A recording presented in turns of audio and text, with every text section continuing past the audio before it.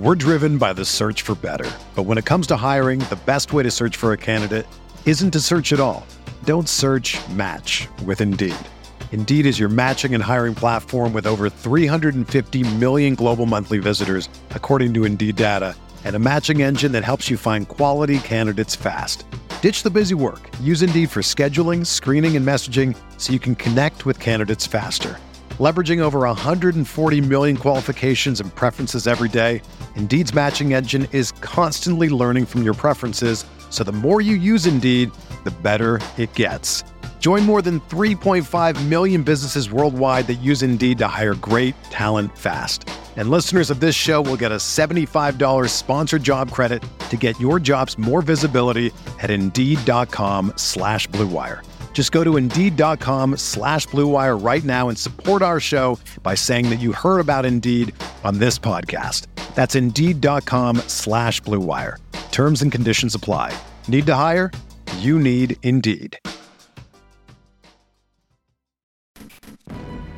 Oscar Robertson, Lou Alcindor. What a year it has been. The Bucks are the world champions.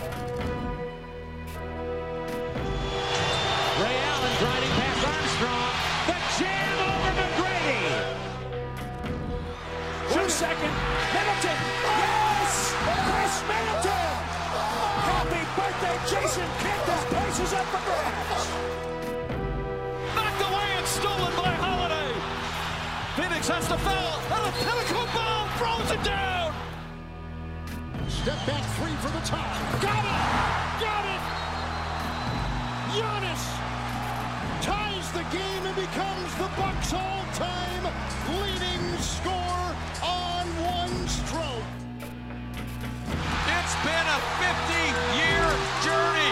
Wisconsin, we've got a room at the top of the world tonight. The Milwaukee Bucks are NBA champions. We're gonna play basketball and win. And win? Yeah. How many games? 6. We're gonna win in 6.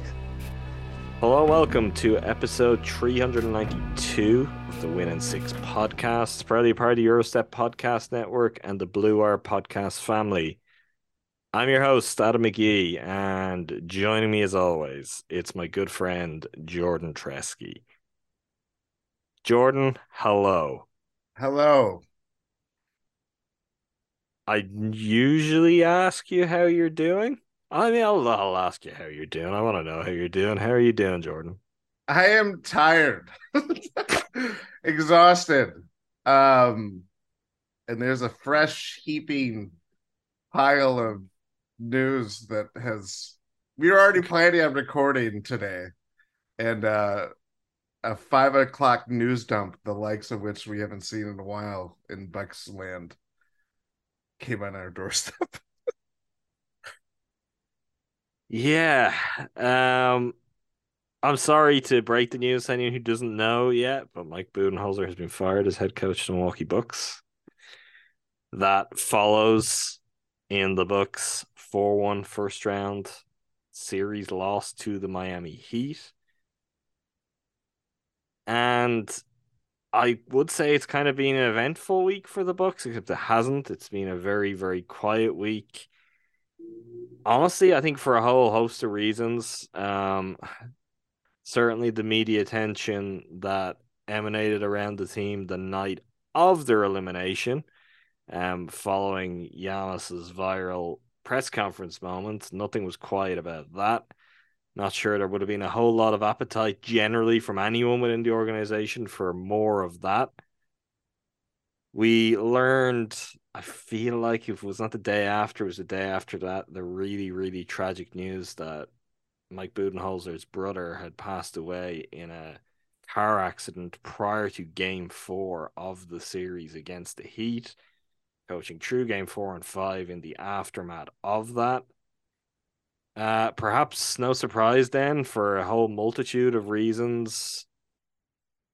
One being that tragic news, and I guess trying to give some space to that, and the other being what's happened today and Bud's dismissal as head coach. The Bucks opted not to do exit interviews. Really tough one. I don't know. I think it's kind of wrong that as a fan base, and when you say a fan base, this kind of boils down to, ticket holders, season ticket holders, fans who line your pockets with merchandise sales, essentially the people who keep the lights on, the people who are this whole venture is supposedly for, not to get to hear from the players and not to get. I don't know. I guess we'll get into some of the elements of fronting up or accountability or what we really need or how all of that works, which again was so much of a hot button topic in the aftermath of the Bucks' loss. That's tough, and at the same time, yeah, well, you shouldn't drop Bud out there just after he's lost his brother and he's powered through, and even more so, there would have been, if that wouldn't have been the most soulless thing possible, the most soulless thing certainly would have been to trot him out there for exit interviews and to fire him by the end of the week. This is all bad, Jordan. This is all really bad. This is my first time talking about any of this. I wasn't around for the post game 5 podcast, and I'll be honest, I haven't watched the game. Couldn't watch it live. You're better off. Well, this is what I was gonna say. I've twice been like, I've planned to do it, and every time, like, Ty Windish so strongly, like, reprimands me and tells me I'm never to watch the game. So I've eventually taken his word for it. I mean, I've seen all the clips of the most contentious timeouts that were and were not called, and the key plays and all of the pain, I guess. But I wasn't overly disappointed to take a few days and let this set in. And I think I'd approach the point where I'm like, you know what, it's podcast time. Let's unpack this. Let's get ready to talk about it. And the Bucks threw us a curveball that's not the greatest So we're shot talking in the about it all world. right.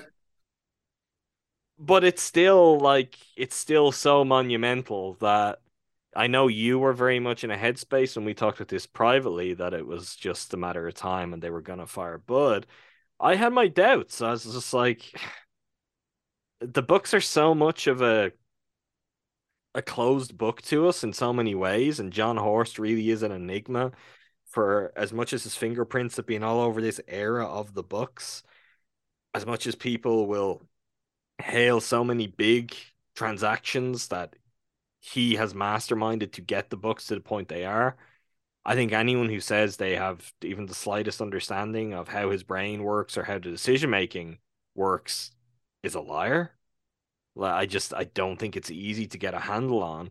You and I follow this closer than most. I'm not so bold to predict John Horst. And I don't think we've ever really approached that point because he's not John Hammond. Where John Hammond, it was very easy to get a feel for how does Hammond work his way through this kind of situation, or what kind of player is Hammond looking for in a draft. Of course, we all know what that looked like. Or what will Hammond do around the trade deadline? We had a sense for all of those things. John Horst, I think, has pretty consistently caught us off guard, whether it's moving contracts that seemed untradeable and at somewhat unexpected times, or really going all in with big trades. If anything, the only thing that we've come to expect is that he will go all in at any time. Maybe this is the latest of those moves. I don't know. Will we get into that, or will I share, I guess. I don't even know what my thoughts are, Jordan, but I can ramble for a couple of minutes to try and get through what I think of the Bucks losing to the Heat in the first round. If you want to do that, then we can get into I better do that and get it out of the way.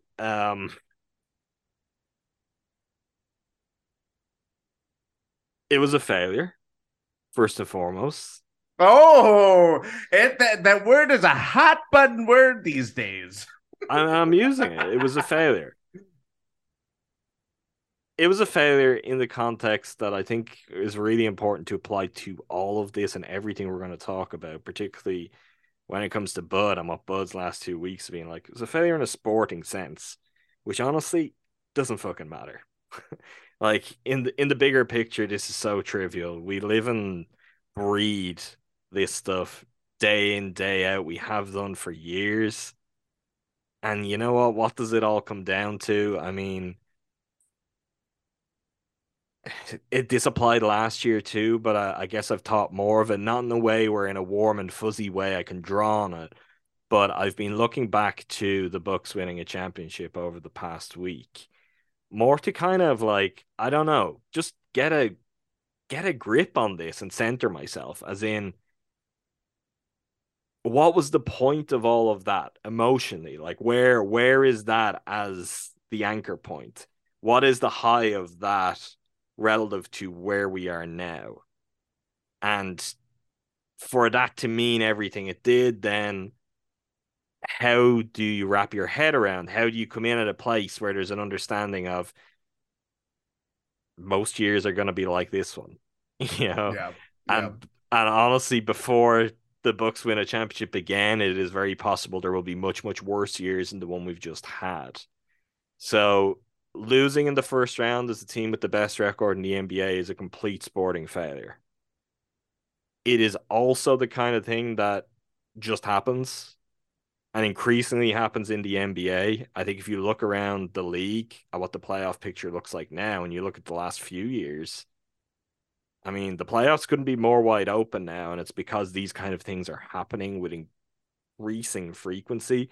Not necessarily a number one seed losing in 5 games, but I The don't first think round, this yeah. is something that's going to be all that uncommon going forward. I think we are in a time of greater parity, greater unpredictability, and look, the Heat are a team who were good enough. Like, this is proven, whether we like it or not, that if the Bucks didn't bring it, if the Bucks aren't their best, they could beat Milwaukee.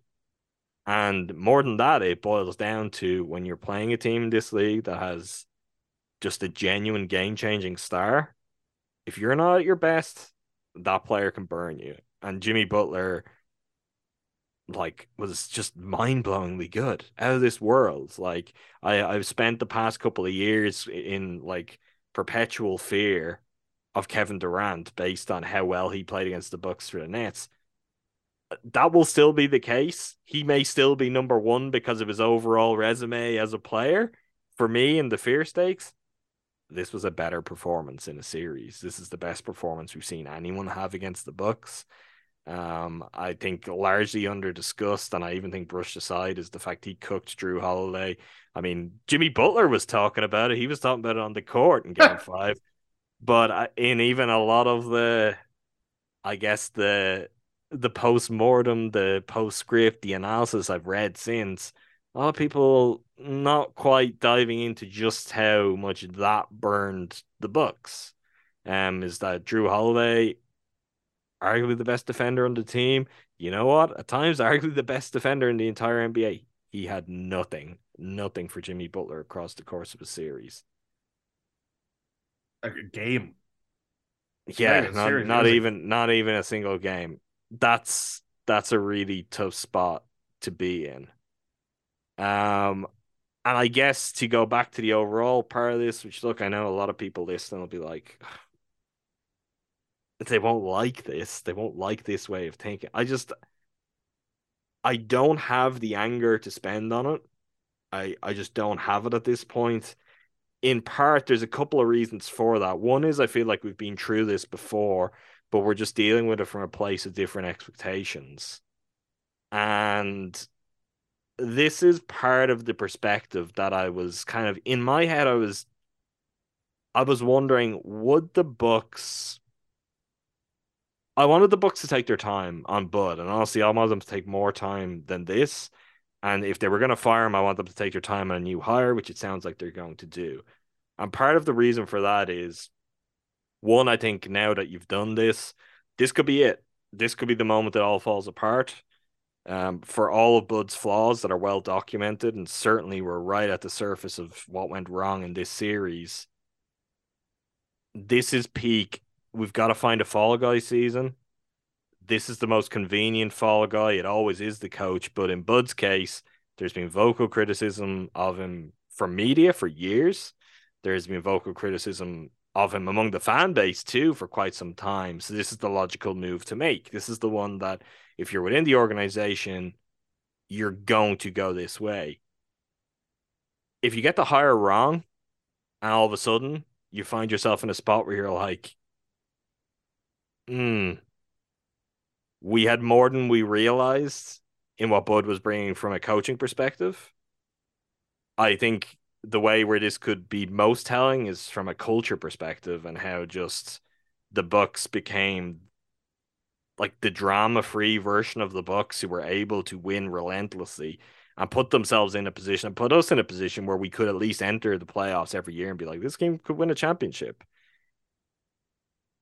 If they get this hire even slightly wrong, that's gone, and you may never get it back, and this could be the beginning of the end.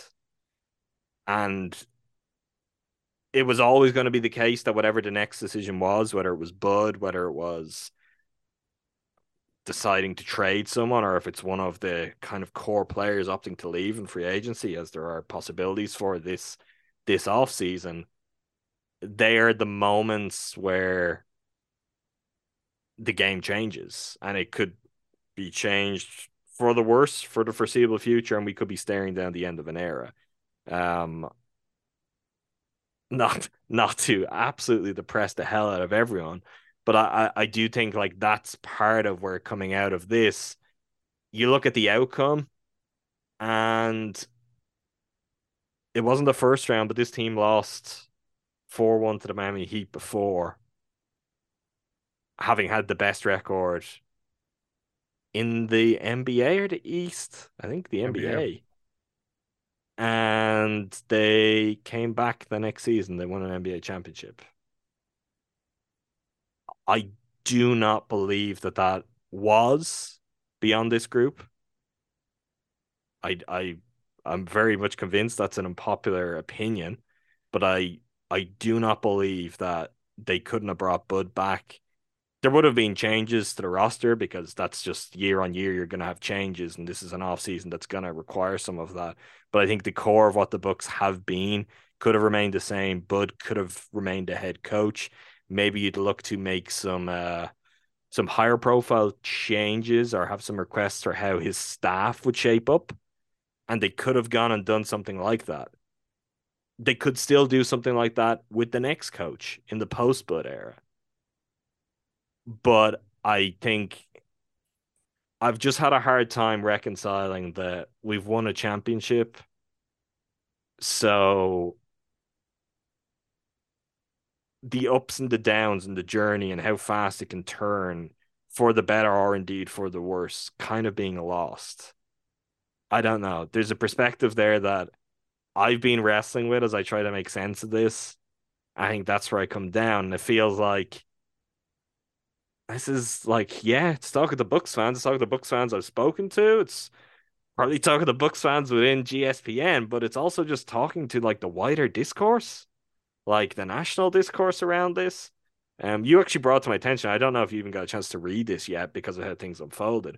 David Aldridge had a good piece in The Athletic today that actually kind of, when I read it, I was like, God damn it, this is our podcast tonight, David Aldridge, and this is some of the stuff I'd kind of been working to, which is, it doesn't have to be terminal.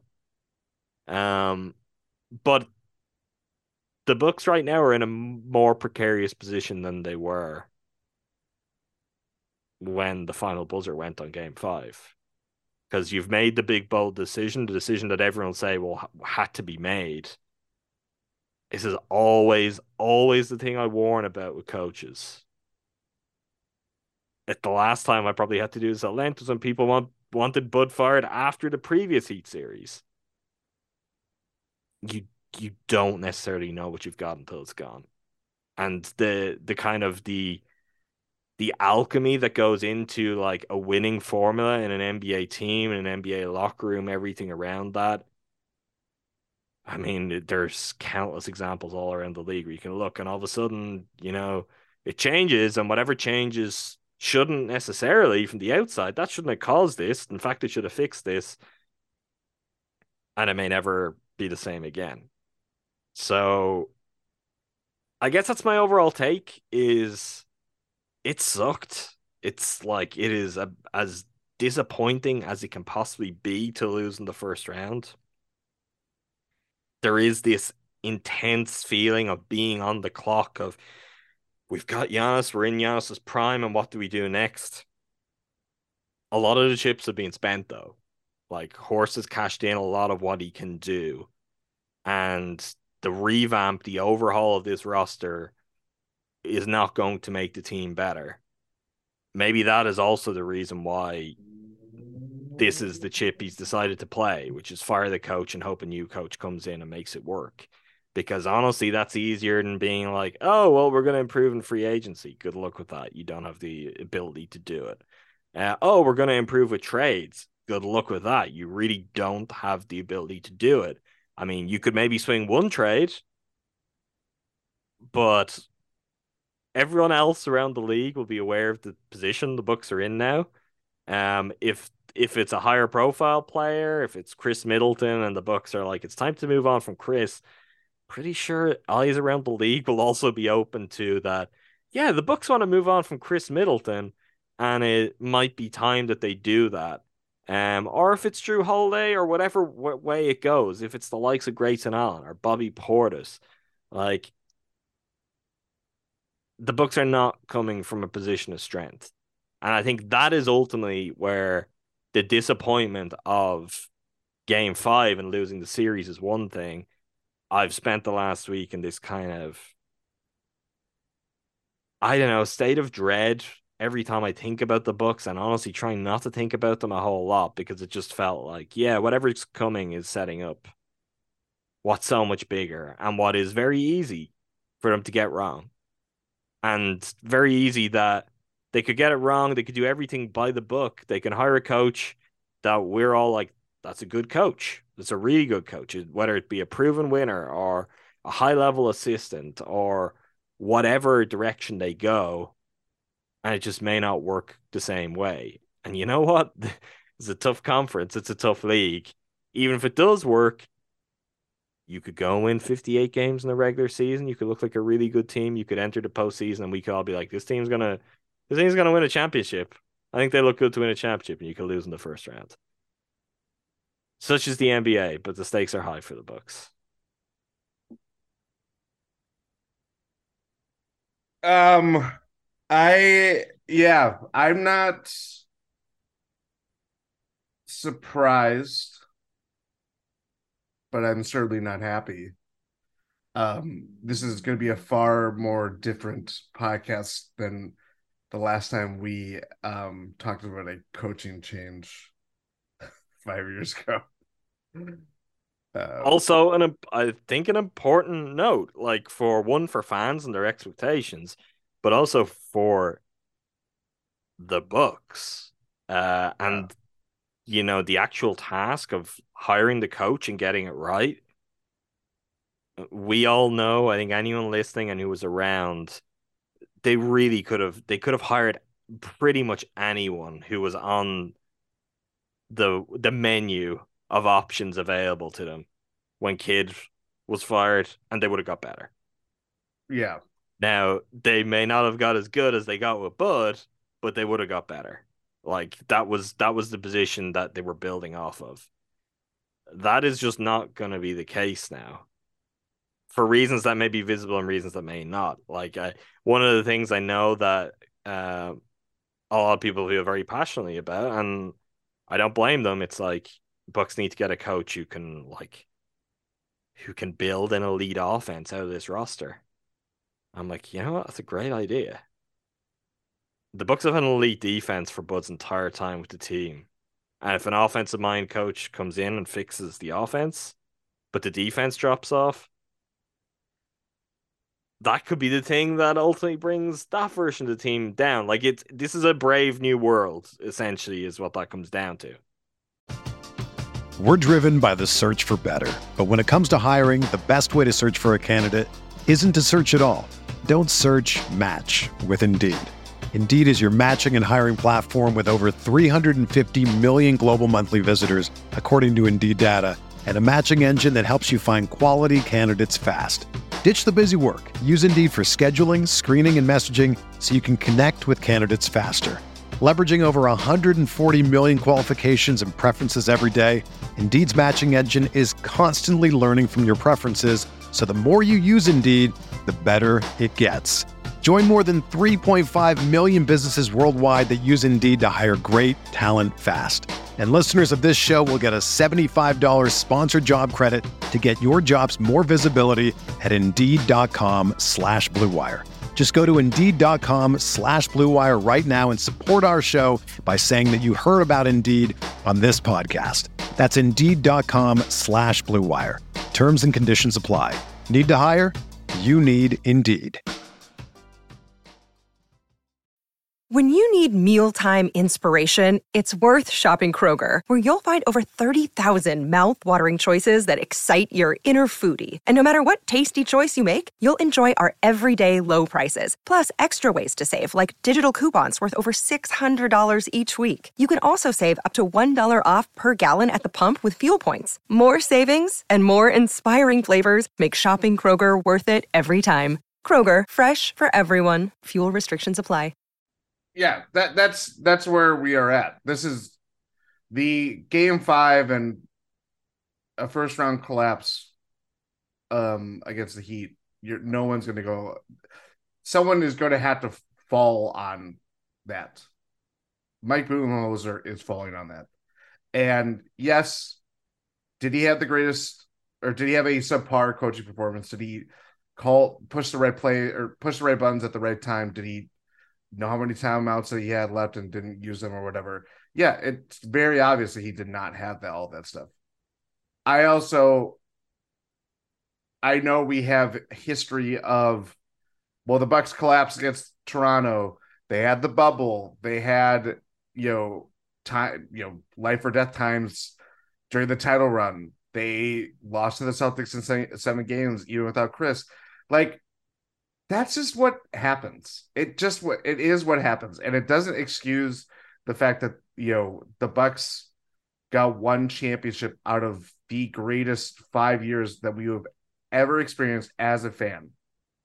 That stuff, like, once that we're getting greedy when it's like, oh, we only got one championship. I was like, I can only think back to it, not to copy the words of a famous Greek Bucks player, but the 50 years where the Bucks didn't win a championship, like, our thinking was, let's just get one, let's just get there.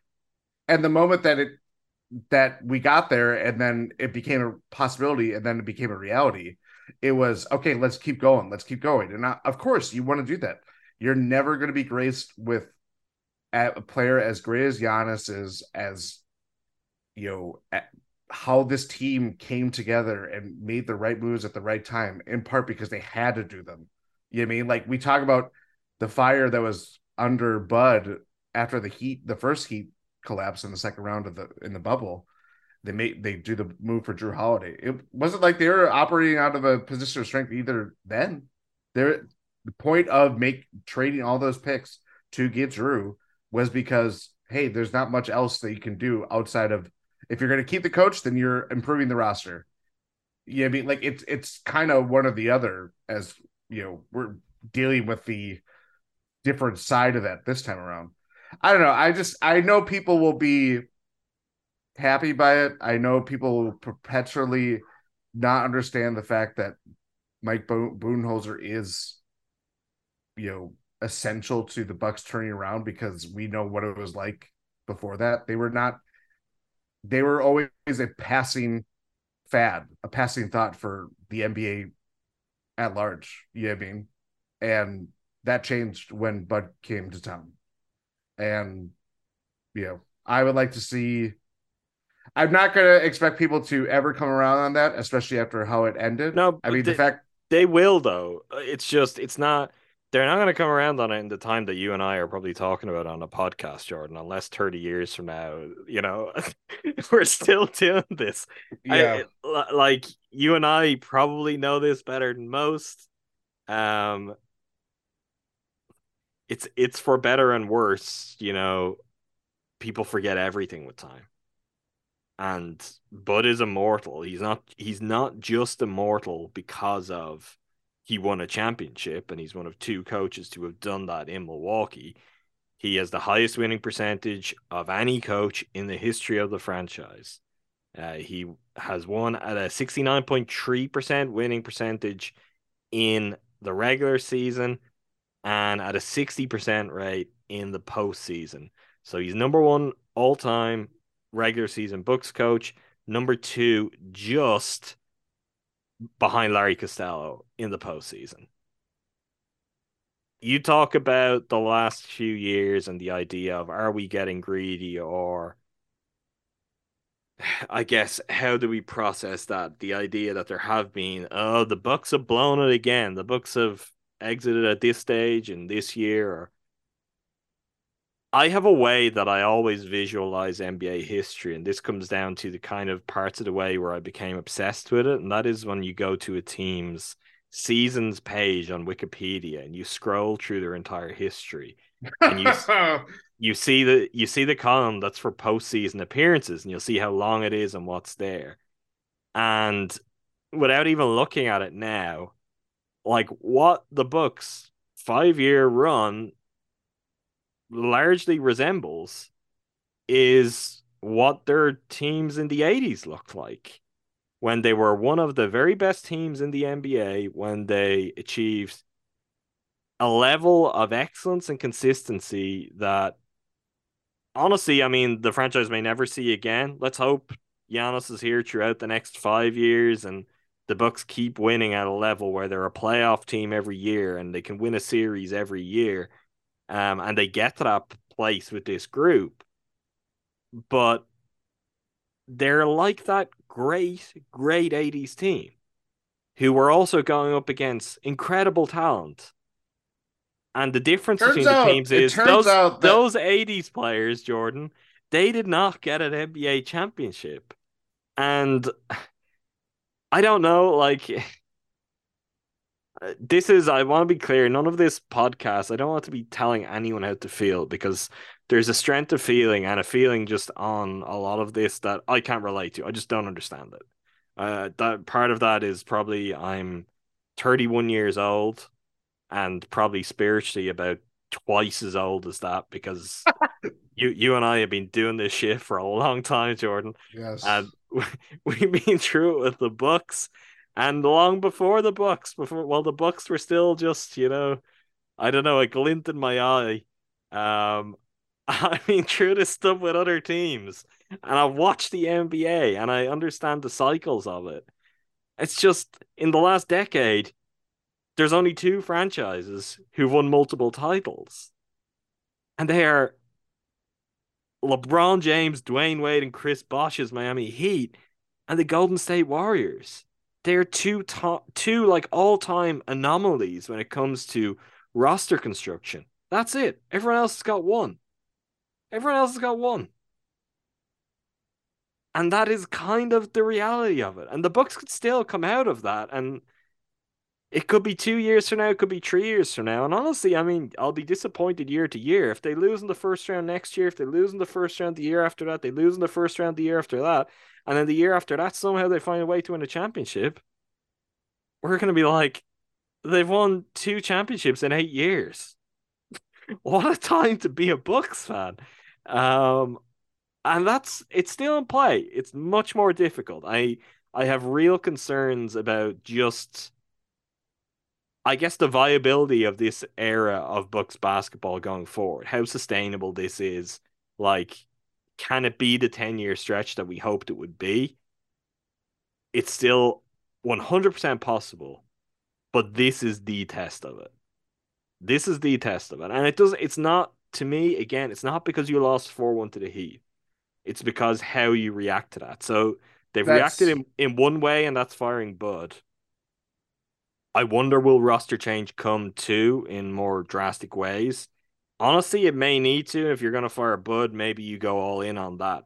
But the risk is there, and it's how all of this pans out, how 1 year from now, 2 years from now, 5 years from now, 10 years from now, we look back on, okay, they fired Bud, and then this happened next, and then this happened next. And where those succession of what are likely just going to be 3, 4 to 5 decisions that are going to have followed the series against the Heat, were they the right decisions overall?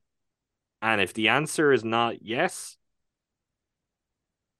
I mean, for fear of blowing the Giannis era, they may have undid something, which is what is so scary about it. It's like if you don't act, you're caught in some sort of, I don't know, purgatory, although that's not really the right phrasing to use, because what kind of purgatory is winning like 55 plus games and entering the playoffs with a chance to win it all every year? But if you stand still, it's only gonna, I guess, get the NBA chatter machine rolling even more of, oh, how does Giannis feel about this, or how does Giannis feel about that? And yet, if you make the changes, you make the drastic changes, you could undo something that not only was very good, but is one of the greatest things you've ever had in the entire history of the franchise. And just on the subject in bringing up the idea of Giannis's future, which I've already seen a lot of stuff just like online that I don't even know if it's sourced, seeing referred to like random accounts, and I'm like, is that real? Do I even want to go looking? Do I care? The other thing, because we've mentioned a bunch of times and we'll continue to mention that Bud brought an NBA championship to Milwaukee. Bud got Giannis to re-sign in Milwaukee. And two MVPs.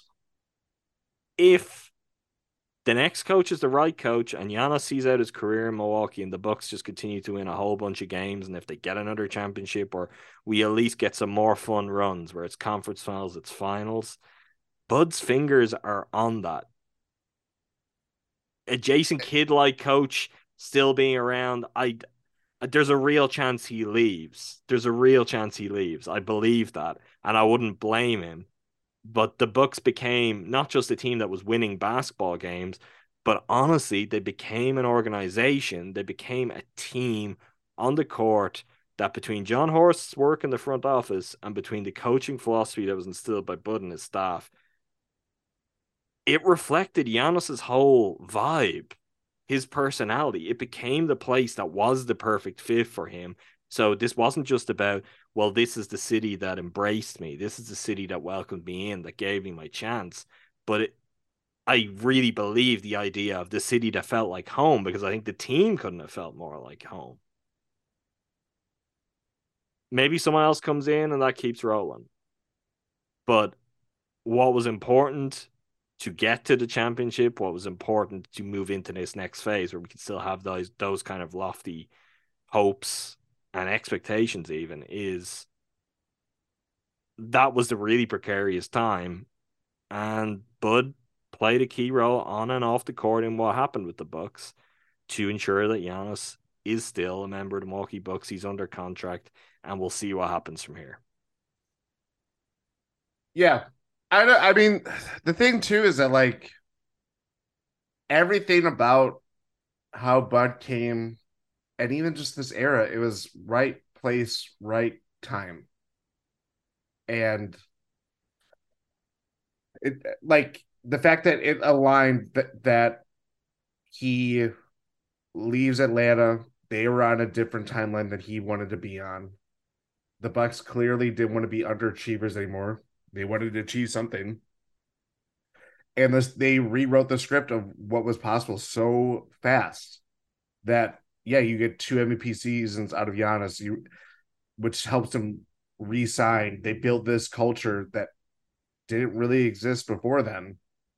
And we'll see how it exists afterwards, if it does. But, like, so much about it worked out the way that it should have worked out. And I know there was grueling losses that occurred on their way to the mountaintop, and, you know, now the descent. But that's part of what you have to do. That this team was so green, pardon the pun, that it took someone of Bud's capability to build a culture, make the tear through the regular season multiple times, And I've seen people talk about 16 game players and now it's 16 game coach and all this stuff. And it's like, to your point of well, you fixed what you think it was a problem, but you're kind of rewriting everything. This is not anybody that walks into this job, whether it's Nick Nurse, who has, a championship ring or whatever, or if it's an unproven assistant, whether that's from Bud's staff. That's the other thing I want to invoke here too. Bud's fingerprints are all over the Bucks history now. It's all over the NBA. Darvin Ham is it's ridiculous. The coach of the Lakers. Quinn Snyder, I know it's just a year, but Kenyak, the tree. I've seen Kenny Atkinson's name.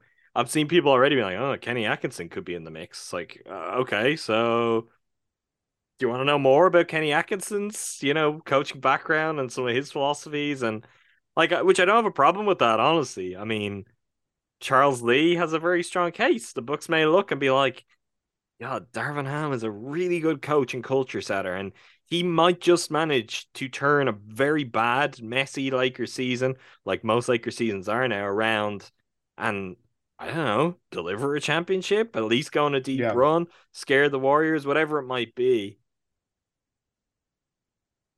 Add to that, though, even if you're not looking at it in that top end way, I mean, the reality here, in all likelihood, particularly with the kind of coach Bud is and how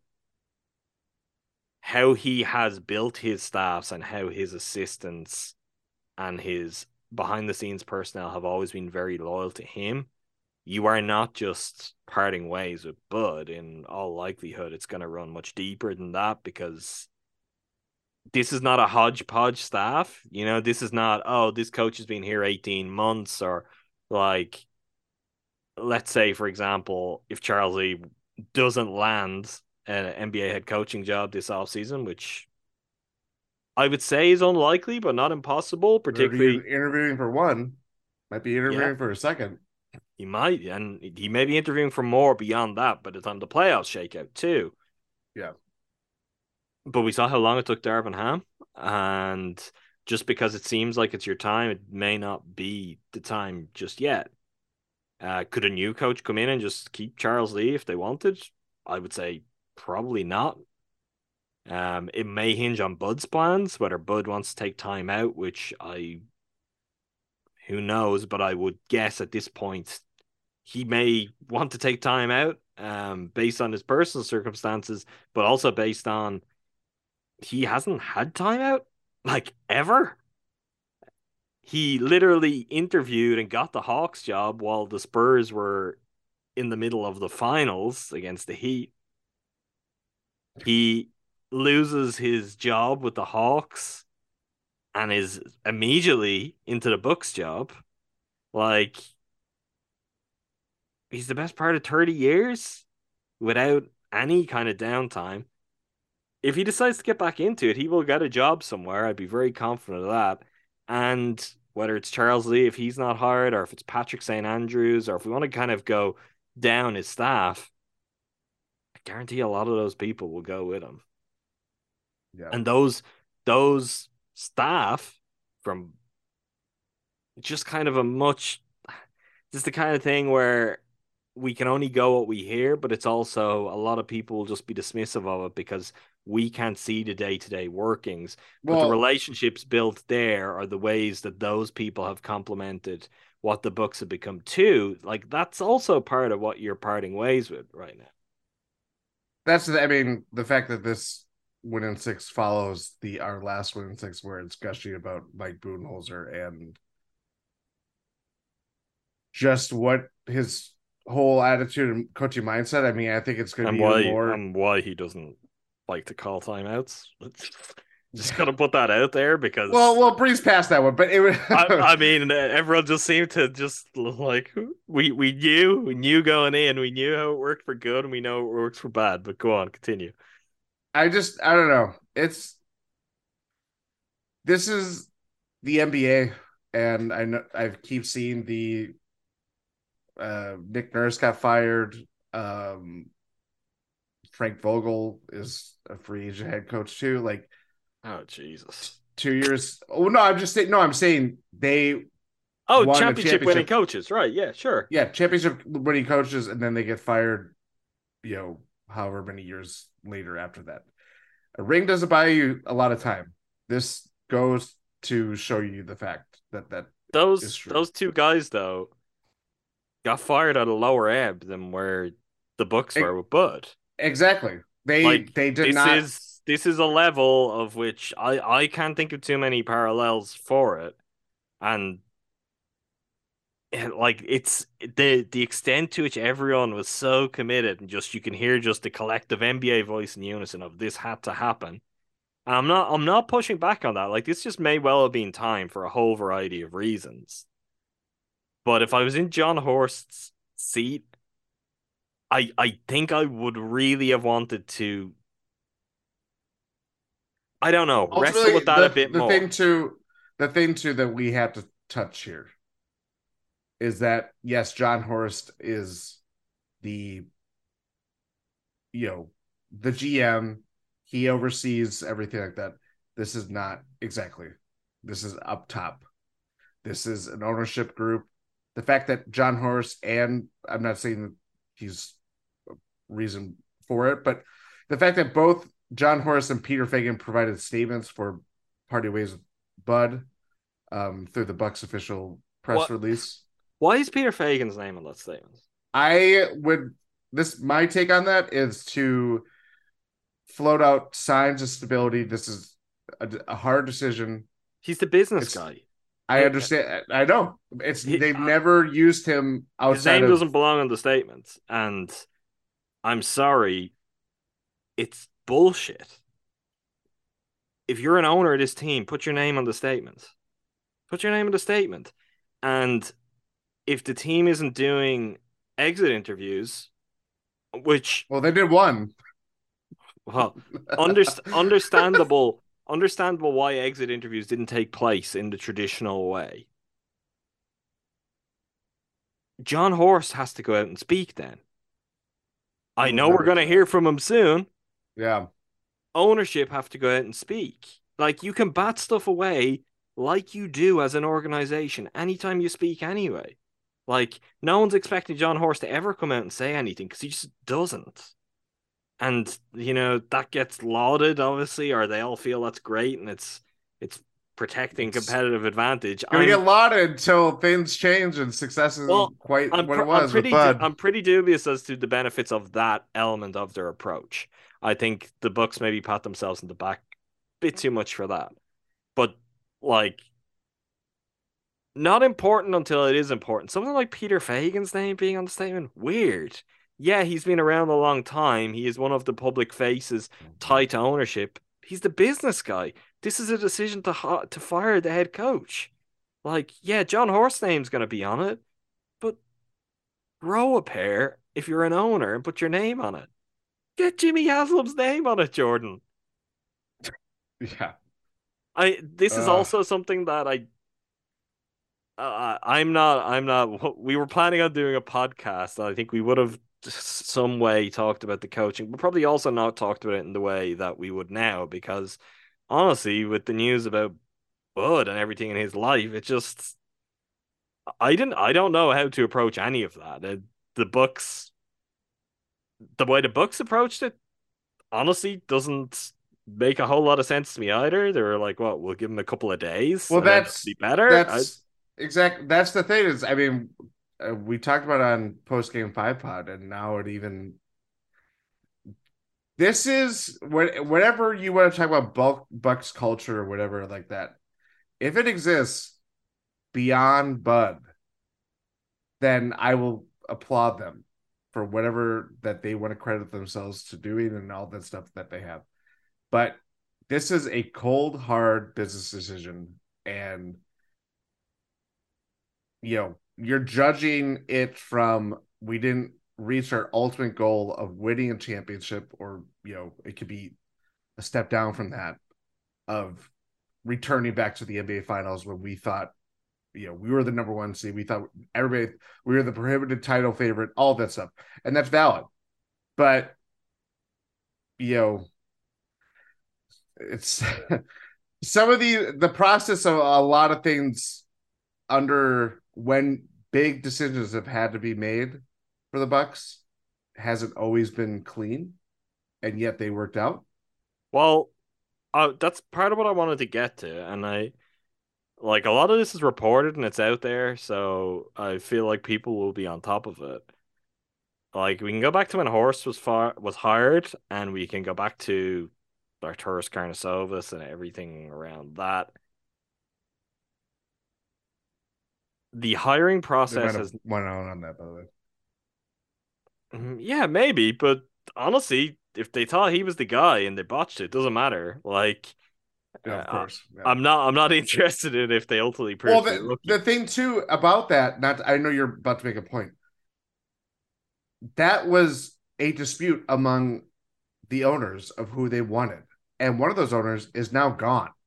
So you're having another owner who obviously has some thoughts about how the Bucks are going to be run, considering they just fired their championship coach. I don't know if You know that what I mean? matters Like, though. I don't from I the think it matters reporting. already. No, but from the reporting, we've already heard of how under what was the Lasry, Edens, Dinan ownership, decisions were made, and when problems arose, it wasn't necessarily a secret as to where some of the missteps came from and when some of the greater complications came from. It hasn't always been Wes Eden's strong suit. And I know it's something that there's an element of it which is anecdotal, but we've talked about on pods before, and if you're on Bucks Twitter, you'll have seen plenty of chatter about it. There has always been this idea of, okay, there are these things that went really, really poorly. There are these decisions and this rotating governorship, and people have tried to map on, and there's always this sense of things did stabilize under Lasry's governorship, and at least in terms of the decision making, ended up being a lot cleaner, a lot smoother. That could be Yes. as simple as this group grew increasingly experienced as owners, and collectively they were better. That may also be that Mark Lasry had a tighter handle on that than Wes Edens. Now, for this decision to come along so soon after that change too, I don't think could be understated. You are right. I'm not trying to kind of explain away the impact that Jimmy has on being like a major voice in the room.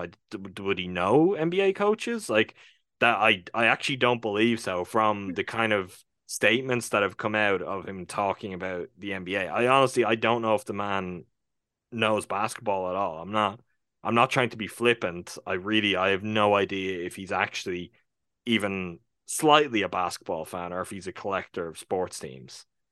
So how all of that plays out is an additional concern here. Now maybe Haslam's approach to that, which he's kind of said was going to be his approach generally, is these guys know what they're doing. I'm going to take hands off for a while. I'm going to sit back and I'm going to watch what they do. Please, for the love of God, please. But we don't know if that's going to be the thing either, because Edens might feel like, well, I've been around this NBA block quite some time now. I've got some ideas about the type of coach. And like, just to use it as an example, he could be like Nick Nurse, he won a championship, let's hire him. Where maybe the path that the Bucks need to take is more of the, whether it's keeping like literally an extension of what's been there and it's Charles Lee, or if it's an equivalent highly touted assistant elsewhere, I don't That's know. But there's also like, there's change within the owners that we know too, because there's one of the significant voices has left the room. That changes, I guess, just the dynamic of decision making, because Haslam is going to be deferential to some extent. I do think that's going to be the case. I don't think he's equipped to be otherwise, Jordan. I know. Do we want the Wes Edens outsized influence? I don't know. He's got a lot of experience. Aston Villa, just for the They record, just hired their coach, and they hit a home run. I mean, obvious from when they hired him. Unai Emery was a fantastic hire. Has been a real success everywhere he's been.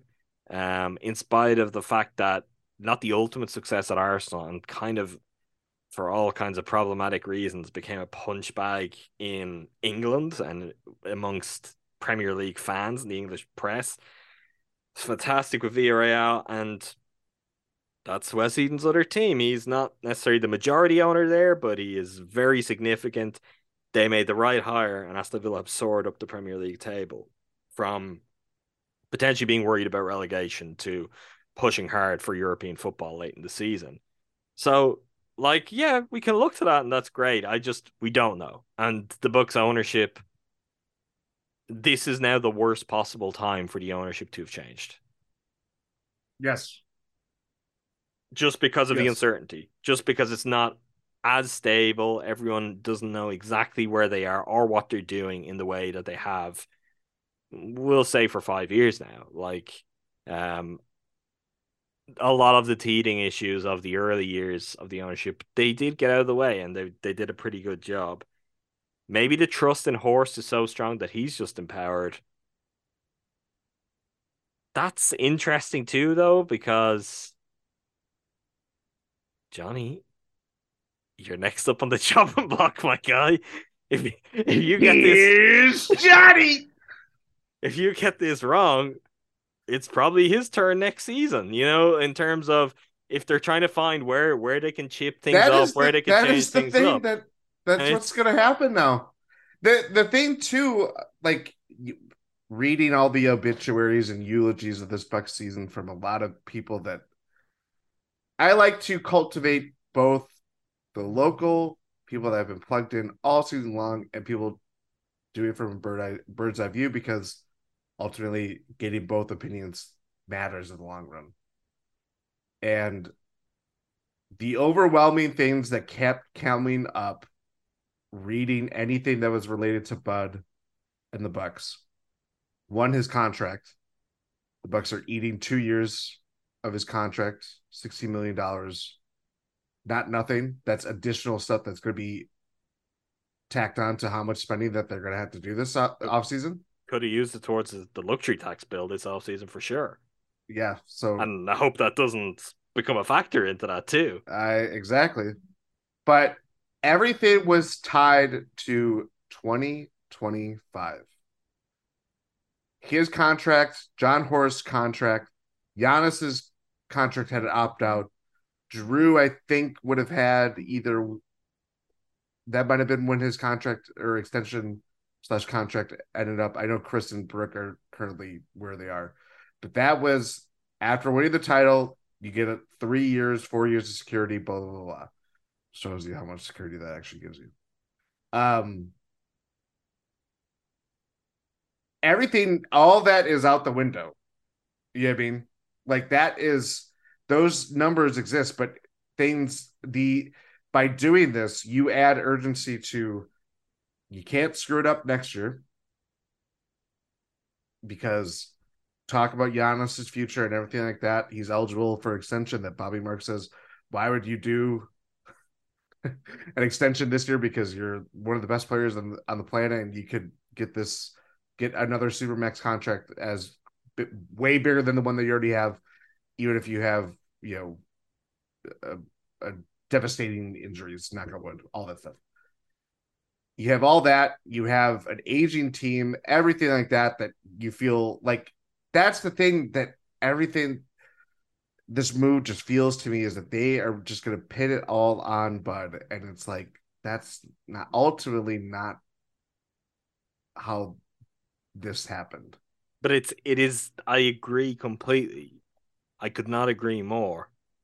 It is the easiest way out for the organization and for fans to be like, the coach is the problem, replace the coach, and the winning will continue, and it will, more importantly, there's continue when it matters. But it's, again, John Horst is like very close to out of chips to play. Like, they've used so much of what they have at their disposal.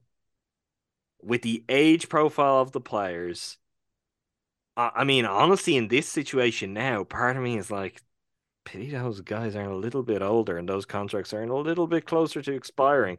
as in that the Bucks could have some cap space at some point, because that's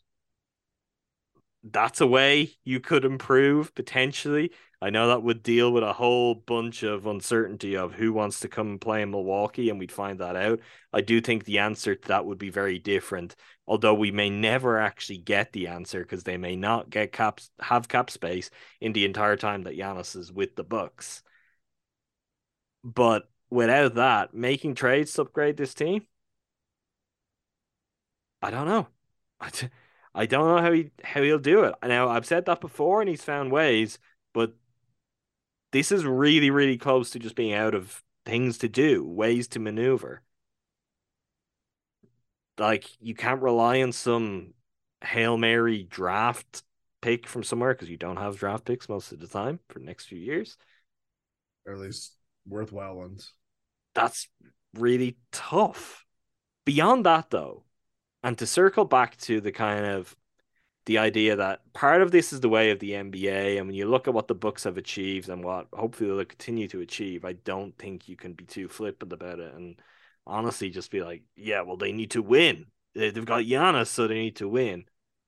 This Bucks team is constructed very, very differently to pretty much all of the other teams in regular contention and to the other teams that have been winning championships in recent years.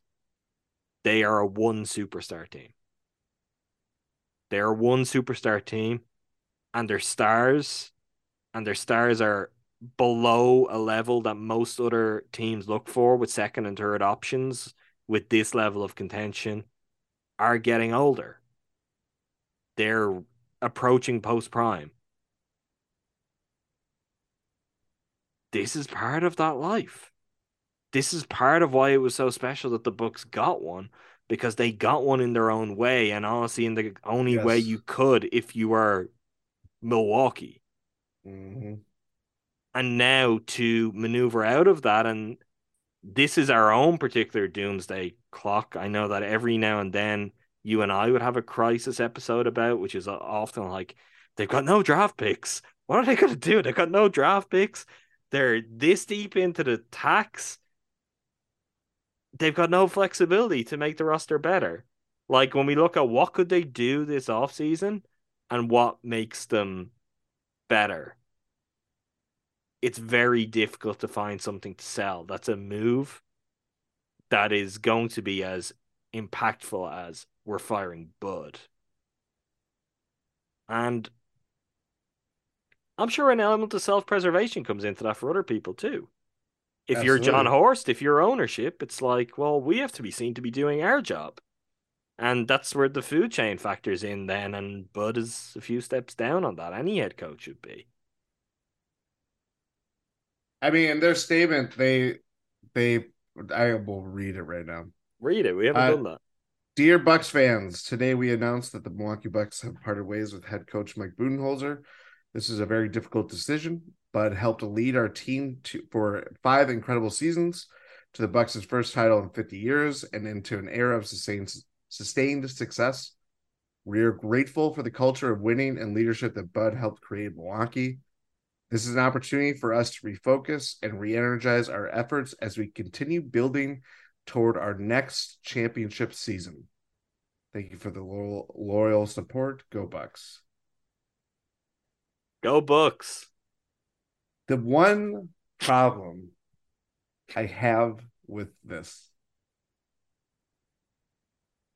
and it's why Pandora's box has been opened. Yes.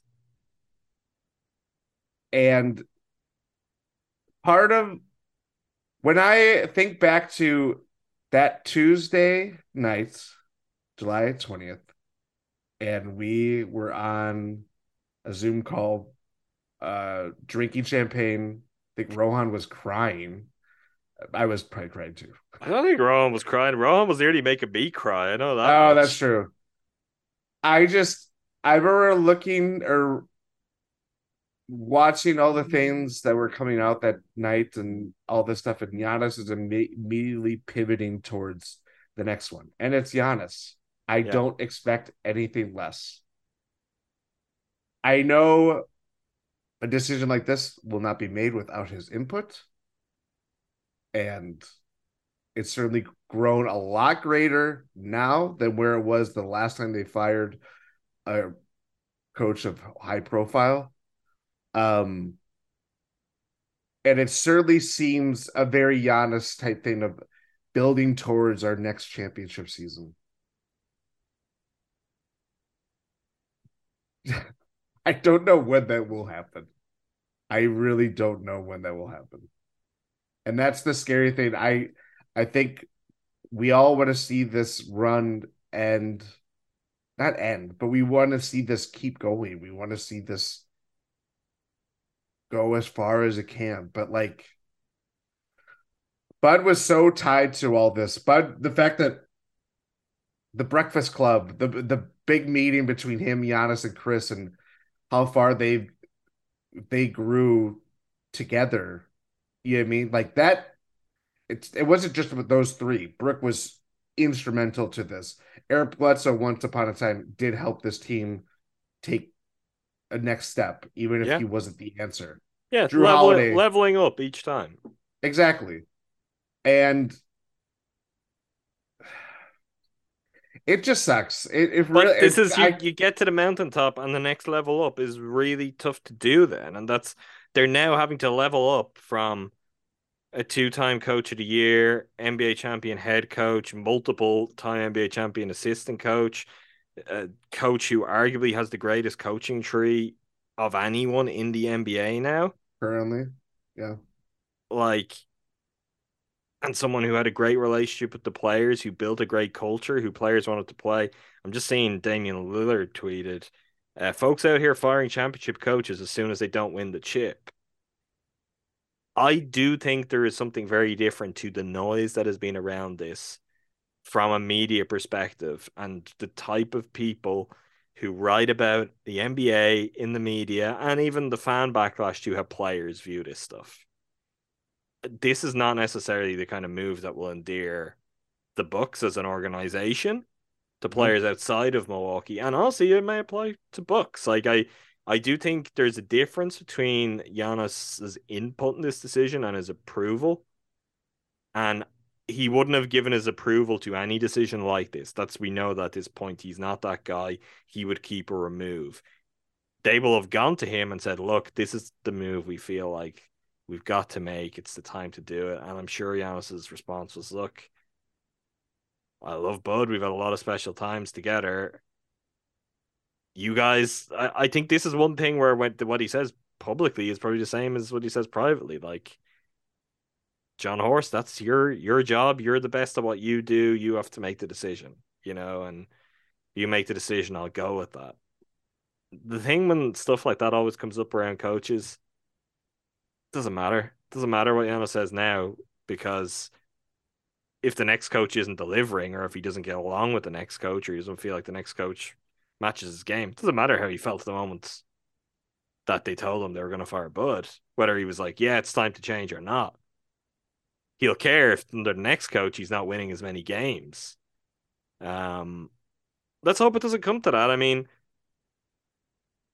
we will have podcasts, and we'll probably have crossover episodes with Ty and Rowan where we work through coaching candidates and we work through exactly what the profile should be or what the Bucks will be looking for. Honestly, that might be a good crossover episode, because I think the old guys over here on Winning Six might have different ideas to those young Bucks in Eurostep. Maybe able to debate some of that out on the ideas of what the next head coach of the Milwaukee Bucks should look like. But yeah, I apologize if this is a glum episode for a lot of people listening. If this isn't what I think, I don't know how anybody can think of it. But I think there's Really? a lot of people who think that this Bud has held the Bucks back from years.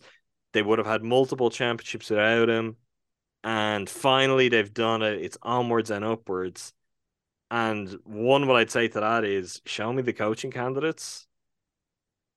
I really don't believe Nick Nurse is it. Look, we'll have the opportunity to talk about that at a later point.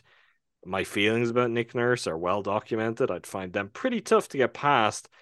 But beyond that, the way his time finished with Toronto, And even, I guess, how relationships with Nurse seem to develop over time for players, that would be a change from Bud, all right. I don't think that would have been a change that anyone was calling for or felt was going to solve anything.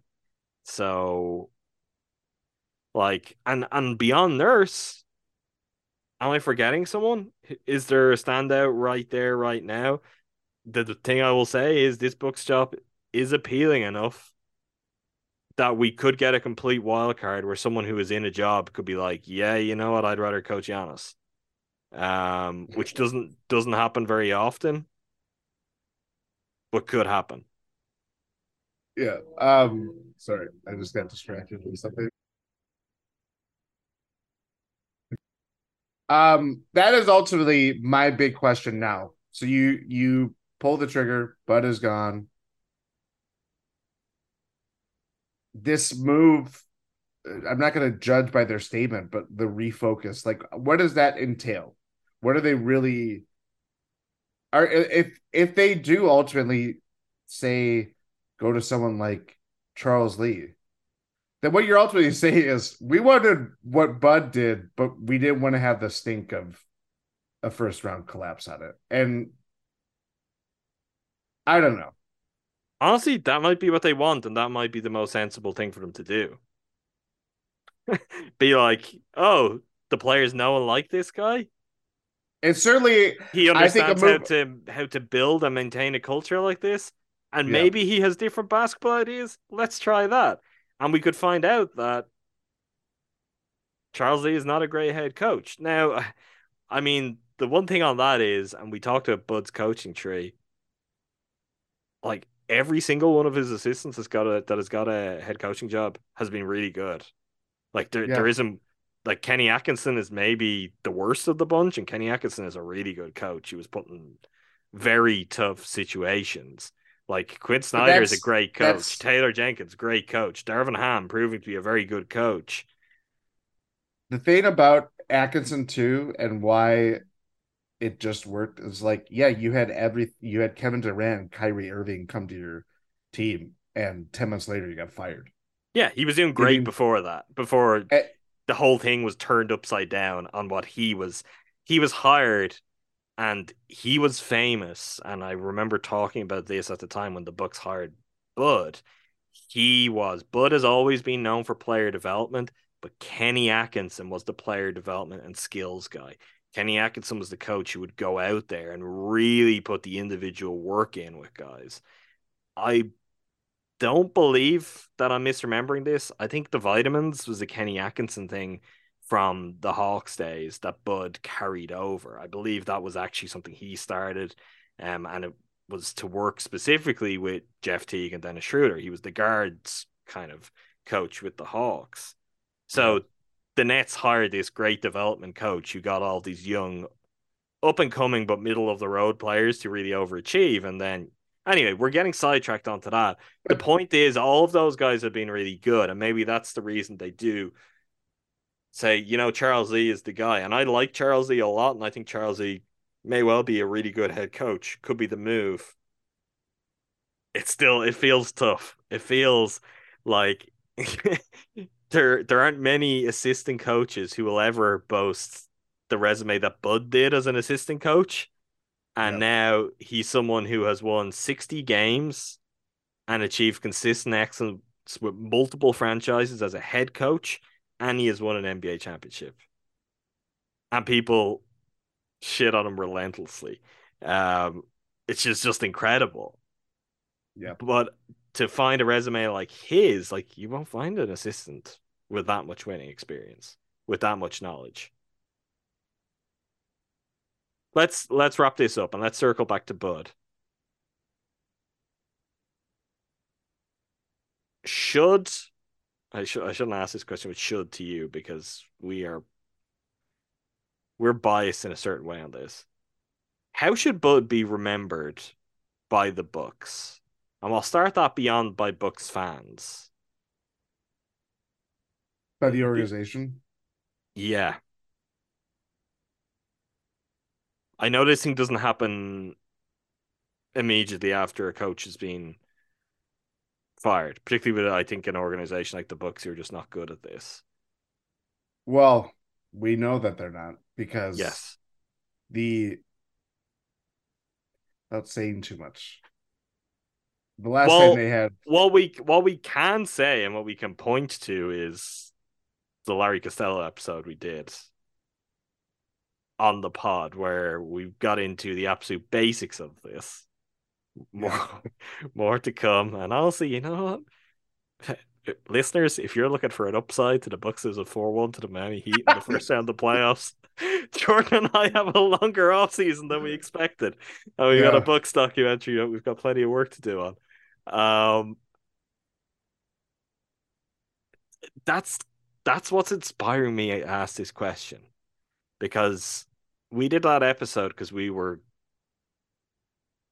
not just concerned because it had gone long past the point of concern. We are disheartened at how Larry Costello's place in the franchise's history was not being recognized or remembered. And honestly, that bridges across multiple ownerships.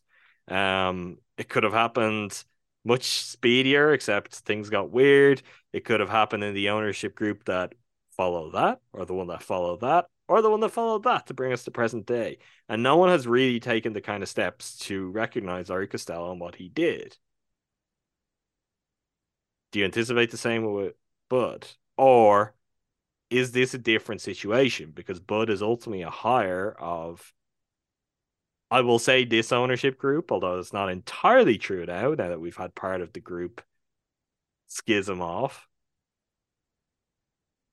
Is it easier to, remember Bud, to recognize Bud, because in part you'll also be patting yourself on the back? I think part of the difference that I would likely envision here is that I do believe we're not. Bud will have the last laugh here. He's going to coach again somewhere. He's too talented. His track record is far too proven not to be considered for another coach. And or for another coaching gig. And I know people probably laugh at that when that happens, and they will be ready come playoff time for his lack of adjustments or whatever. It's like we lived through that, and we lived through that sneering throughout a postseason where he won a championship. Yes. And I think the fact that he will have a coaching career beyond Milwaukee will help him with that.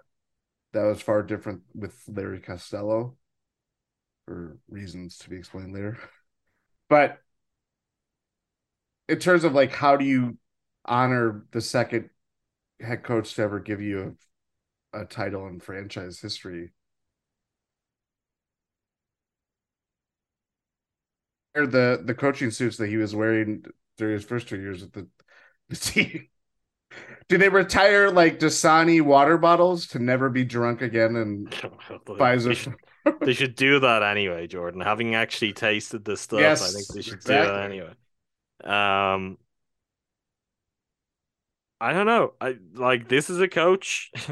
The reality is, the worse it gets from here from the Bucks, the better it will be for Bud in the entirety of time. If the Bucks just absolutely fall off a cliff from here, look, give it 10, 15, 20 years, you'll probably get a statue, Bud. I do think there probably should be a banner of some sort and there should be one to recognize Costello as well. And I think that would also be the way to do it. You've had two coaches win you a championship. You want to give them a joint banner, and you want to put any other coach who wins the championship up on that same banner, fine, go for that. But it's not nothing. It's not nothing. I would like to see them do something in even the smaller kind of side of things sooner rather than later. Because honestly, I mean, there's no evidence that this is ending with bad blood, like organizationally or with players. It's just, if anything, I doubt Bud feels too great right now about how he's being treated.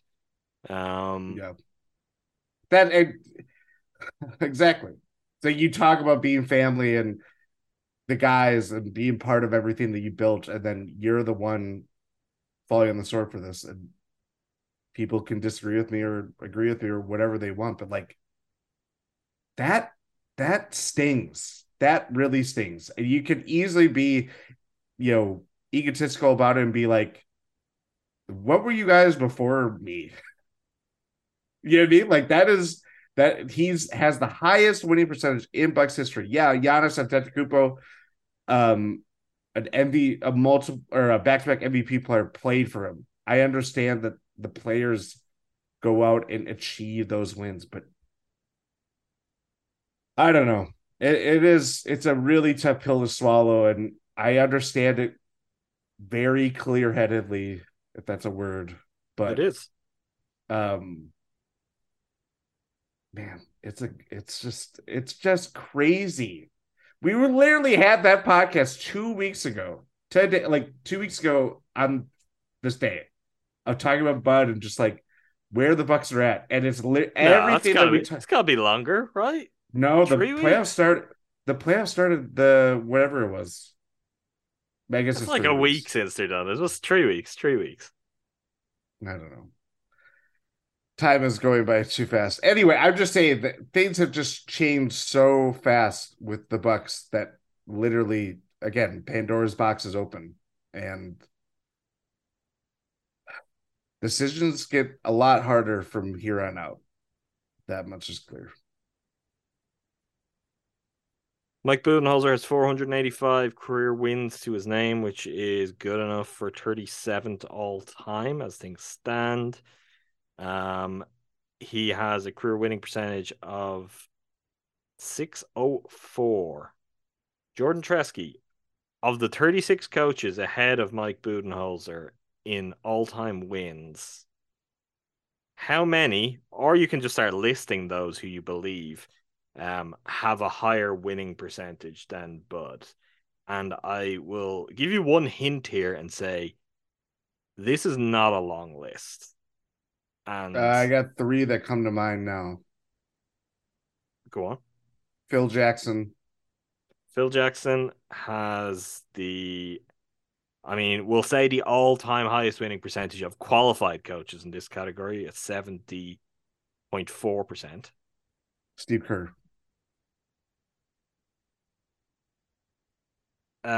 Steve Kerr has a higher winning percentage, but for the moment, although not for long necessarily, has fewer wins, so he doesn't qualify. Pop. Pop has a Jeopardy now. 64.2% winning percentage. How many more are there? I believe there are only 3 other coaches. Pat Riley. Correct. 63.6%. Red Auerbach. 66.1%. Does Bill Russell count? No. No, he was. Yeah, he had other times. Don Nelson? No, you were on the right track with Bill Russell. Tommy Heinsohn? No. What?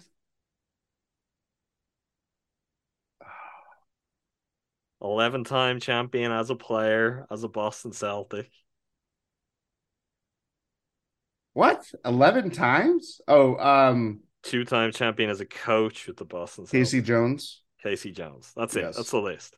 So Pop, Phil Jackson, Pat Riley, Red Auerbach, Casey Jones. The only coaches to have won more games than Bud with a higher winning percentage. It's a bold call, Bucks. Let's hope you know what you're doing. The second saddest thing? Cool. Oh, okay. All right. I mean, this can be TBD. I mean, we've kept bits going long past our sell-by date in the past, and others have naturally died out. We can assess this. Maybe this will be the next head coach of your Milwaukee Bucks. Maybe not, though. Possibly for the last time. Who could say? Jordan Tresky presents your Mike Dunlap tweet of the week. God damn it. That's so soon. Anyway, tweeted at 5:27 p.m. May 4th. 2023. Bud literally got fired a half hour before. And look who's tweeting. Life indeed a box of chocolates. So honored to have worked for C. Bud, comma, staff, comma, he must have thought it was another paragraph. Players and Bucks organization. Incredible experience, rich with great friendships and fans that are second to none. Go Bucks. Okay, I have a few things to say. I cannot believe this fucking guy. He quoted Forrest Gump. Don't quote Forrest Gump when Bud gets fired. Secondly, did you see his tweet yesterday? Oh, I did. He was hanging out with Matt LaFleur. He was hanging out with Matt LaFleur. He was at the Packers. Learning never stops. The tweets before that, where they were all about him just giving everything away and his blueprint. And I have been told for years that I should be more secretive with blueprint material. I obviously don't feel that way. We've noticed, Coach Dunlap. Should I respond to him and say, thank you, Coach, and may the Mike Dunlap tweet of the week? Jordan, you do what you want. People, if you go and check out that tweet and Jordan's reply is there, feel free to really bump up the engagement, to encourage Mike Dunlap to come on the pod. Please. Honestly, the chances of that may have got greater, as sad and unfortunate as that is. So, yeah, that does it for us for this episode. Thanks as always to all of you for listening, and I will I don't know, did you guys, you probably did this at the end of the episode. I haven't listened to the other episode either. Again, I've been processing. Thanks to everyone, though, who listened throughout the season, who have listened to Jordan and I for many, many seasons at this point. We never take that for granted. We really, really appreciate it. It's continues to be stunning, and even more so year on year when we get a sense of, Jesus Christ, this many people are listening to us on an episode-to-episode basis. Do we know exactly why, Jordan? I wouldn't go as far as to say yes, but the people listen and are eternally kind with everything they say to us. So even an episode like this where it is grim, and we know it is grim, and we wish it wasn't, and we're doing our best to pull through it, and I don't know, give all of you what maybe you need, or have the kind of conversation that maybe you don't get elsewhere. I think that's always part of what we bring. Their brand. We appreciate you. We appreciate you. Not how we wanted this year to end. I tweeted this time, will always be a special season for me as the first season when I finally got to Milwaukee. Not making me feel greater. Jordan, just before we started recording, it's like, oh, do you know you were there for Bud's last win? Regular season win. Which some would say, that's the ultimate Bud win, would be the regular season win. Doesn't make me feel greater. Don't feel like I'm going to be telling people about that in 20 years' time. But it was great to finally get over, to not only get to meet Jordan in person, spend time with him and the rest of the crew, but to get to know and meet a number of our listeners too. More to that in the future. Hopefully the future is bright for the Bucks. We will keep on trucking along. And we've got an interesting offseason. Honestly, of the kind we haven't had in many years. I mean, maybe there's a certain point where we'll get excited for just the varied content we're going to have. We're not there yet, but they're going to give us some talking points that we haven't had to deal with in quite some time. Mm-hmm. As always, subscribe wherever you get your podcasts. Eurostep Podcast Network, that's where you get every episode of Win in Six, plus every episode of the Eurostep with Ty Windish and Rowan Coddy. Ty and Rowan are currently slated to have a new episode out on Monday, so they will give their reaction, and you'll hear from Jordan and I again soon, and you may hear from the whole team pretty soon into next week. Talking to Tundra. I don't know how this happened, Jordan, how quickly things turned around, but I feel like maybe the most like happy and optimistic of the pods on the Eurostep Podcast Network.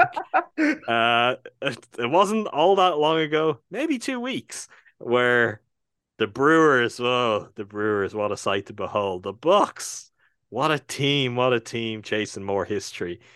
And the Packers were mired in misery, just hoping that this guy would leave. They just beat it.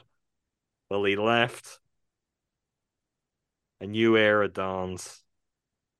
Jordan and Numac have it all covered over in Talk of the Tundra. You're probably on top of that already. You're probably already listening. If you're not, though, I'm going to stress it now because there are probably some Bucks fans who are like, just give me something else. Give me anything else. Something that can be a little bit brighter, which I know I wouldn't have believed it 2 weeks ago either, but it is now. Green Bay Packers Talk of the Tundra, our Packers pod. Who doesn't want more Jordan that's already listened to Winning Six? Plus, you get Numac, and you may not know yet, but you want Numac. He's a terror. You want him in your life. Cruising for a Bruising. If you want to listen to Andrew Snyder and I break down the Brewers getting swept by what was the NL worst, Colorado Rockies, there's a podcast for that. The good news, they're no longer the NL worst team. That's the St. Louis Cardinals. And I think we can all get behind that. Tough couple of weeks for the Brewers. Injuries catching up. Offense going cold. Pitching not great. All of that together, not a fantastic combination. But in a good spot in the standings. Still lots of time to get things right. It's a long season, Jordan. Last but by no means least, make time for this, our podcast for all things pop culture. No episode this week. Milwaukee sports events have interfered and had their say on that. We'll be back early next week with an episode on Peter Pan and Wendy, Jordan. The latest film from David Lowery, who's one of Andrew and my favorite filmmakers, and honestly one of the most interesting directors on the planet because he goes from making weird Arthurian like epics like The Green Knight for A24 to making Peter Pan and Wendy for Disney. He made Pete's Dragon for Disney before. He made A Ghost Story, one of Andrew and my favorite films of the past few years. No one else is just like, yeah, I'm going to make some really weird indie shit and then I'm going to go and make a family film for Disney, and goes back and forth between that. Fascinating guy, fascinating filmmaker. We're going to talk about him on the next episode of that show. GSPN.info, you'll find the details on all other things. Eurostep Podcast Network. That does it for now. Thanks again to all of you for listening. Keep your heads up, but also if you're celebrating right now, if you're celebrating a bit too hard, wind your neck in. We've a long way to go. This may not be something worth celebrating. We'll find out in time. Until next time. Thank you, Jordan. Thank you, bud. Thank you, bud.